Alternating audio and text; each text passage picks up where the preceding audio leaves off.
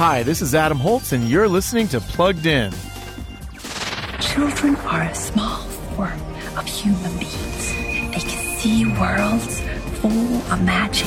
In the new movie Emily and the Magical Journey, now available to rent online, we meet a young girl whose father died when she was young.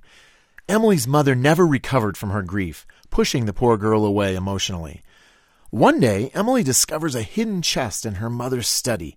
In it, she finds a mysterious, magical novel that soon transports her into a Narnia-like realm where Emily must stand up to a wicked witch.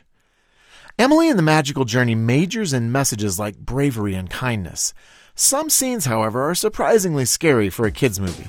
So we're giving Emily and the Magical Journey a 4 out of 5 for family friendliness. Read the full review at pluggedin.com/radio. I'm Adam Holtz for Focus on the Family's Plugged In Movie Review.